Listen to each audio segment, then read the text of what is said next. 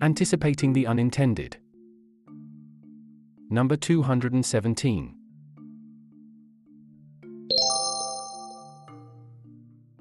Global Policy Watch Number 1, Putin survives.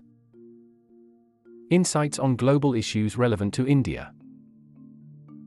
Last week, as I sat writing this newsletter, one of the great stories of our times was unfolding.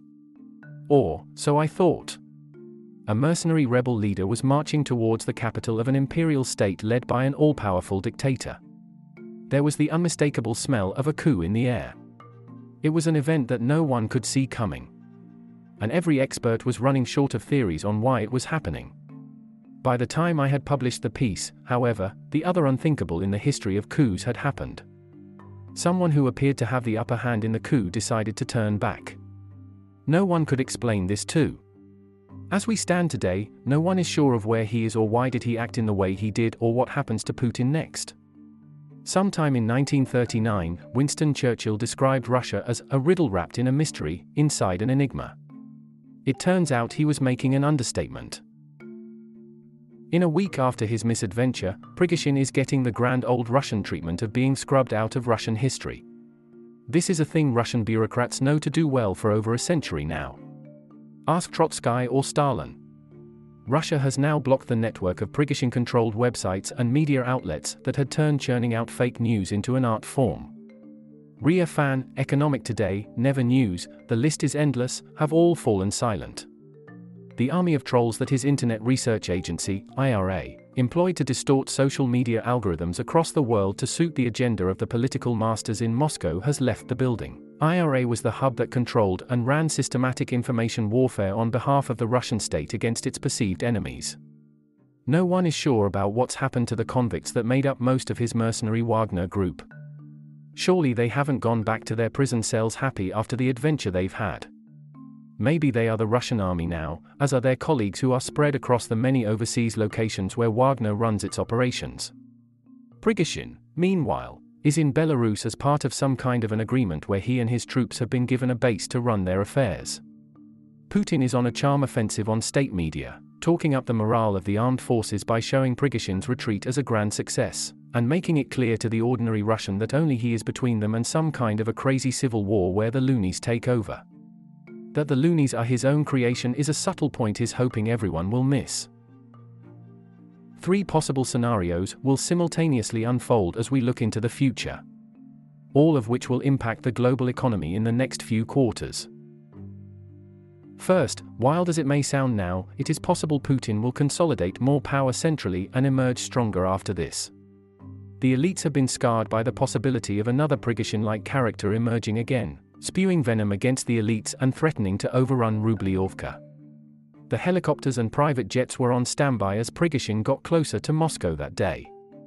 Their best bet is to continue backing Putin and hope for some peaceful transfer of power to a dictator beholden to them when the time is ripe. Putin can no longer be the strongman he once claimed he was, no matter how much he flexes his muscles now. But he, more than ever, is the best bet for everyone in control of political and economic power in Moscow to continue. As the last year has shown, Russia isn't exactly a properly functioning state. Its army needs mercenary support to fight battles, it has global sanctions against it, and there's a rule of law that's subject to the whims of a dictator. And now that dictator has been shown up. It might sound like an exaggeration now, but he will soon turn into a toothless tiger. Good for a few growls and an occasional attack, but largely a ceremonial puppet. 2. The Ukrainian counteroffensive that had already started a month ago will gather additional steam after what happened last week. It is quite difficult to see how the Russian troops remain motivated to fight Ukraine. They have suffered large casualties and they cannot be fooled by the official numbers. They see a determined Ukrainian army that's been fueled by the anger at how the Russian army has treated civilians in the territories they have taken over. There is also the small matter of its NATO allies looking for some return in exchange for the increased hardware support they have been providing. So, expect Ukraine to continue this counteroffensive for the remaining part of the year. A weakened Putin wouldn't like to step back and seek a compromise because then there's a real danger he will get overthrown, regardless of whether such a compromise is a good idea. Putin cannot do that, given his position now. The war will continue to get bloodier, and I don't foresee any end in sight unless Putin throws in the towel. 3. The global markets have so far shrugged off the impact of events in Russia. My guess is they will continue to do so. Everything Russia could do to impact global macros has already been done and priced in. There is nothing more in the downside scenario if Putin continues in whatever form or shape. If Putin is out and there's a civil war kind of a scenario, then, of course, all bets are off. But that's unlikely. For India, a weakened Putin isn't great news because it has been taking advantage of him holding his own against the West. A continued counteroffensive from Ukraine could mean Putin will start asking for more than just support India has been showing by buying its oil.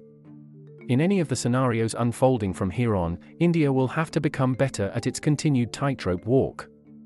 It could still do quite well on that, but at a broader level, there's only potential downside risk for India on the Russian front. This is how it looks today. But this could be entirely wrong because no one truly gets Russia or its political intrigue. It reminds me of another apt Churchill quote about Russia: Kremlin political intrigues are comparable to a bulldog fight under a rug. An outsider only hears the growling, and when he sees the bones fly out from beneath it is obvious who won.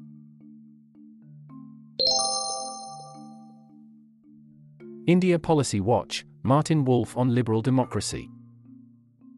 Insights on issues relevant to India. I have been reading Martin Wolf's wonderful new book, The Crisis of Democratic Capitalism, Penguin Random House, February 2023, for the past few days. Wolf is the longtime chief economics commentator at the Financial Times and, in my opinion, one of the few columnists who gets the big shifts in the global political economy and their underlying reasons. In this new book, he argues, as we have done in many editions here but with more persuasion and acuity, that democratic capitalism is still the best way for humankind to achieve ever greater prosperity and happiness, but obviously, we have messed it up badly.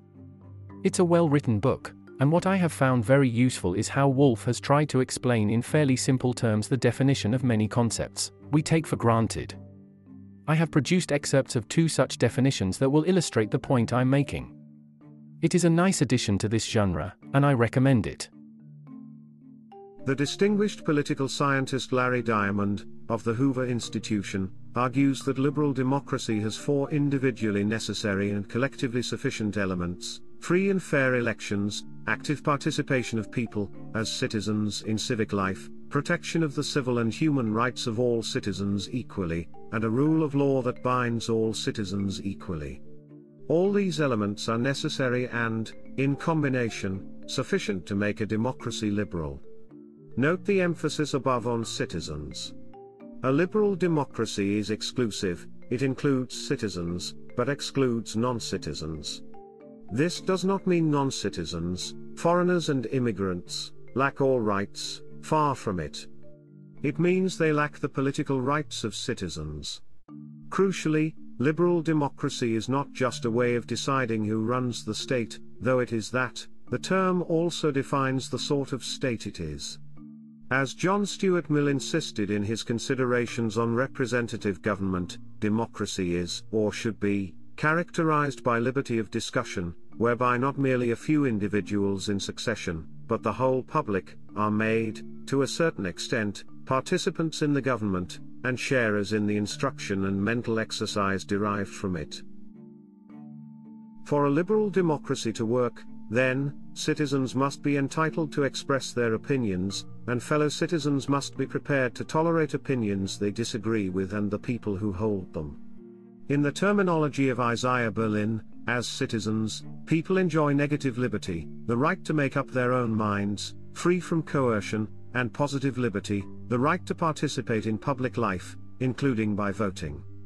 Such a political system is inherently pluralist. It cares about the political rights of minorities because it cares about the political rights of all citizens. In essence, a liberal democracy is a competition for power between parties that accept the legitimacy of defeat. It is a civilized civil war. Force is not permitted. But this means that winners do not seek to destroy the losers. A system in which gangsters seek to kill their opponents, trample on the rights of individuals, suppress the free press, and benefit financially from office, yet go through the motions of running rigged elections, is not liberal democracy. Nor is illiberal democracy democracy either. Such a system should be called what it is, at best, a dictatorship of the majority, and at worst, plebiscitary dictatorship. Putin's rule over Russia is a plebiscitary dictatorship, as is Erdogan's over Turkey and Orban's over Hungary. Indeed, increasingly these are just dictatorships, without qualification. By capitalism, I mean an economy in which markets, competition, private economic initiative, and private property play central roles. This system is market capitalism. The size, scope, and nature of government, with respect to regulatory intervention, taxation, and spending, vary across capitalist countries. Government intervention has also tended to intensify over time as societies became more democratic. This was inevitable, as the franchise widened to include people without significant assets. But it also reflected the growing complexity of economic life and the pervasiveness of what economists call market imperfections, situations in which market incentives may lead to socially or economically damaging results. Yet, as was the case with liberal democracy, the state, be it large and relatively intrusive or not, must be law-governed. Without the rule of law, there can be no market capitalism, just larceny. Moreover, capitalist economies, thus defined, are also, and have always been, open to global trade and capital flows, at least, to some degree.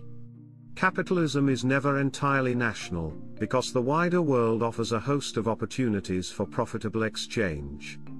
More narrowly, by market capitalism I mean the form of market economy that has emerged over the past 70 years, and particularly over the past 40, for which the word globalization provides a shorthand description. In their economic lives, just as in their political ones, people should possess freedom from arbitrary coercion, especially but not exclusively, from the state, and freedom to buy and sell their labor and anything else they may legitimately own. Again, as is also true in political life, such freedoms are not absolute, but must be bounded by regulatory, legislative, and constitutional limits. The rule of law is an essential shared underpinning of democracy and capitalism because it protects the freedoms essential to both. This means that all persons and authorities within the state, whether public or private, should be bound by and entitled to the benefit of laws publicly made, taking effect, generally, in the future and publicly administered in the courts. If some individuals or institutions are above the law, nobody without such privileges can be secure in exercising their freedoms. The law must be universally binding and protecting if liberal democracy and market capitalism are to thrive. Both liberal democracy and market capitalism share a core value, a belief in the value and legitimacy of human agency, in political and economic life. In these respects, both systems rest on liberal ideas. But the workability of democratic capitalism also depends on the presence of certain virtues in the population at large and especially in elites. Neither politics nor the economy will function without a substantial degree of honesty, trustworthiness, self-restraint, truthfulness, and loyalty to shared political, legal, and other institutions. In the absence of these virtues, a cycle of mistrust will corrode social, political, and economic relations. In short, the political and economic systems depend for their success on the prevalence of fundamental norms of behavior or, as they are sometimes called, social capital. Today, however, liberal democracy and market capitalism are individually sick, and the balance between them has broken. Matsuyama, China-India Comparisons v 2023. Big fish eating small fish equals foreign policy in action. Graham Allison, a former U.S. Assistant Defense Secretary and a well-regarded professor of government at the Harvard Kennedy School, initiated a fresh round of India-China comparisons last week. In a foreign policy article, he contended that India is unlikely to surpass China as the next superpower. He gives 4 reasons to support his claim. 1. India's been there, not done that, before. the impressive growth between 2004 and 2008 petered out while China grew robustly. 2. India's economic size is still too small, about 1/6, compared to China. 3. India performs poorly in science and technology development, which is critical for powering economic growth. 4. China's workforce is far more productive, while poverty and malnutrition still persist in India. It's not difficult to contest Allison's reasons and inferences. Economic size is an important but not the sole determinant of national power. As Lieutenant General Prakash Menon has written on many occasions, national power is a contextual and relational factor. Aggregate measures of economic components of power don't tell the full story. For instance, China's GDP is 3/4 of America's, and its per capita GDP is 1/6 that of the US. If it can be classified as a superpower with a much smaller economy, there's no reason to believe that India's superpower status will get unlocked only after it ranks higher on economic parameters than China. What matters is the relative power India and China can exert on specific military, economic, and political issues of global importance. Seen from this lens, one could also argue that India is already a power of significance.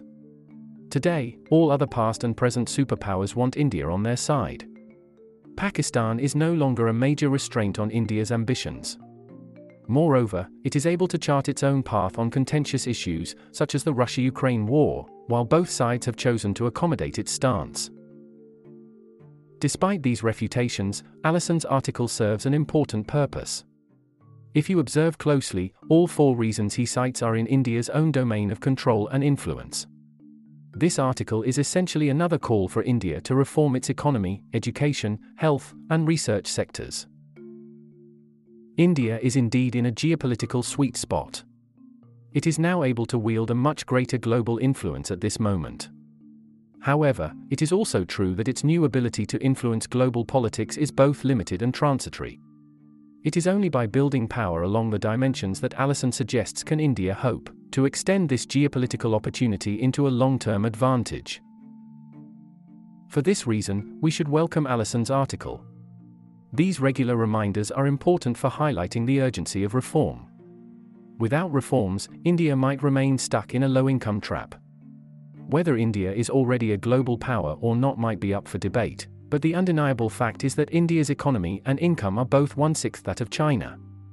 A new set of reforms is crucial for attaining Yogakshema, peace and prosperity, for all Indians.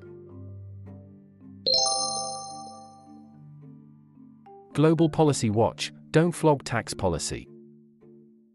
Reflections on global policy issues. I think this might come as a surprise to many readers. The US tax system is more progressive than in Europe. In other words, rich Americans face higher tax rates than their European counterparts, while low-income Americans shell out a much smaller portion of income as taxes compared to their European counterparts. Fed on a diet of half-truths, we intuitively think that Europe performs better than America on income equality because of its tax structure. The rich cough up a lot more for their privilege in Europe, that money is redistributed to the poor, and that is how Europe has been able to reduce income inequality. But a 2021 paper "Why is Europe More Equal Than the United States?" by Blanchett, Chancel, and Gethin, will make you rethink these assumptions. The reason is that indirect taxes on consumption, are far lower in the US than in Europe, while taxes on income aren't that different in both regions. The overall result is that the US system is more progressive than Europe. Despite performing better on taxation, the authors find that Europe has less income equality because it does pre-distribution, not redistribution, better. Redistribution refers to government interventions on the revenue side, i.e. meddling with tax rates, while pre-distribution refers to government interventions on the expenditure side, i.e. education, health, labor unions, etc. While my personal belief is that income inequality isn't India's problem to solve today, poverty is, this paper delivers an important insight for those who are concerned about income inequality. There are way too many folk theories suggesting that higher tax rates and wealth taxes are a solution to income inequality. But public finance suggests otherwise. Robin Hood taxes don't work. Often, they increase income inequality as a tax on capital ends up becoming a tax on labor. So, stop focusing on increasing tax rates even if you care about inequality. Maybe, focus on better methods for redistribution instead? India should reduce tax rates at all income levels to attract global businesses and generate employment. Broaden the base, and lower the rates. BBLR, as the public finance economists say. Homework. Reading and listening recommendations on public policy matters. Links available on screen. 1. Article.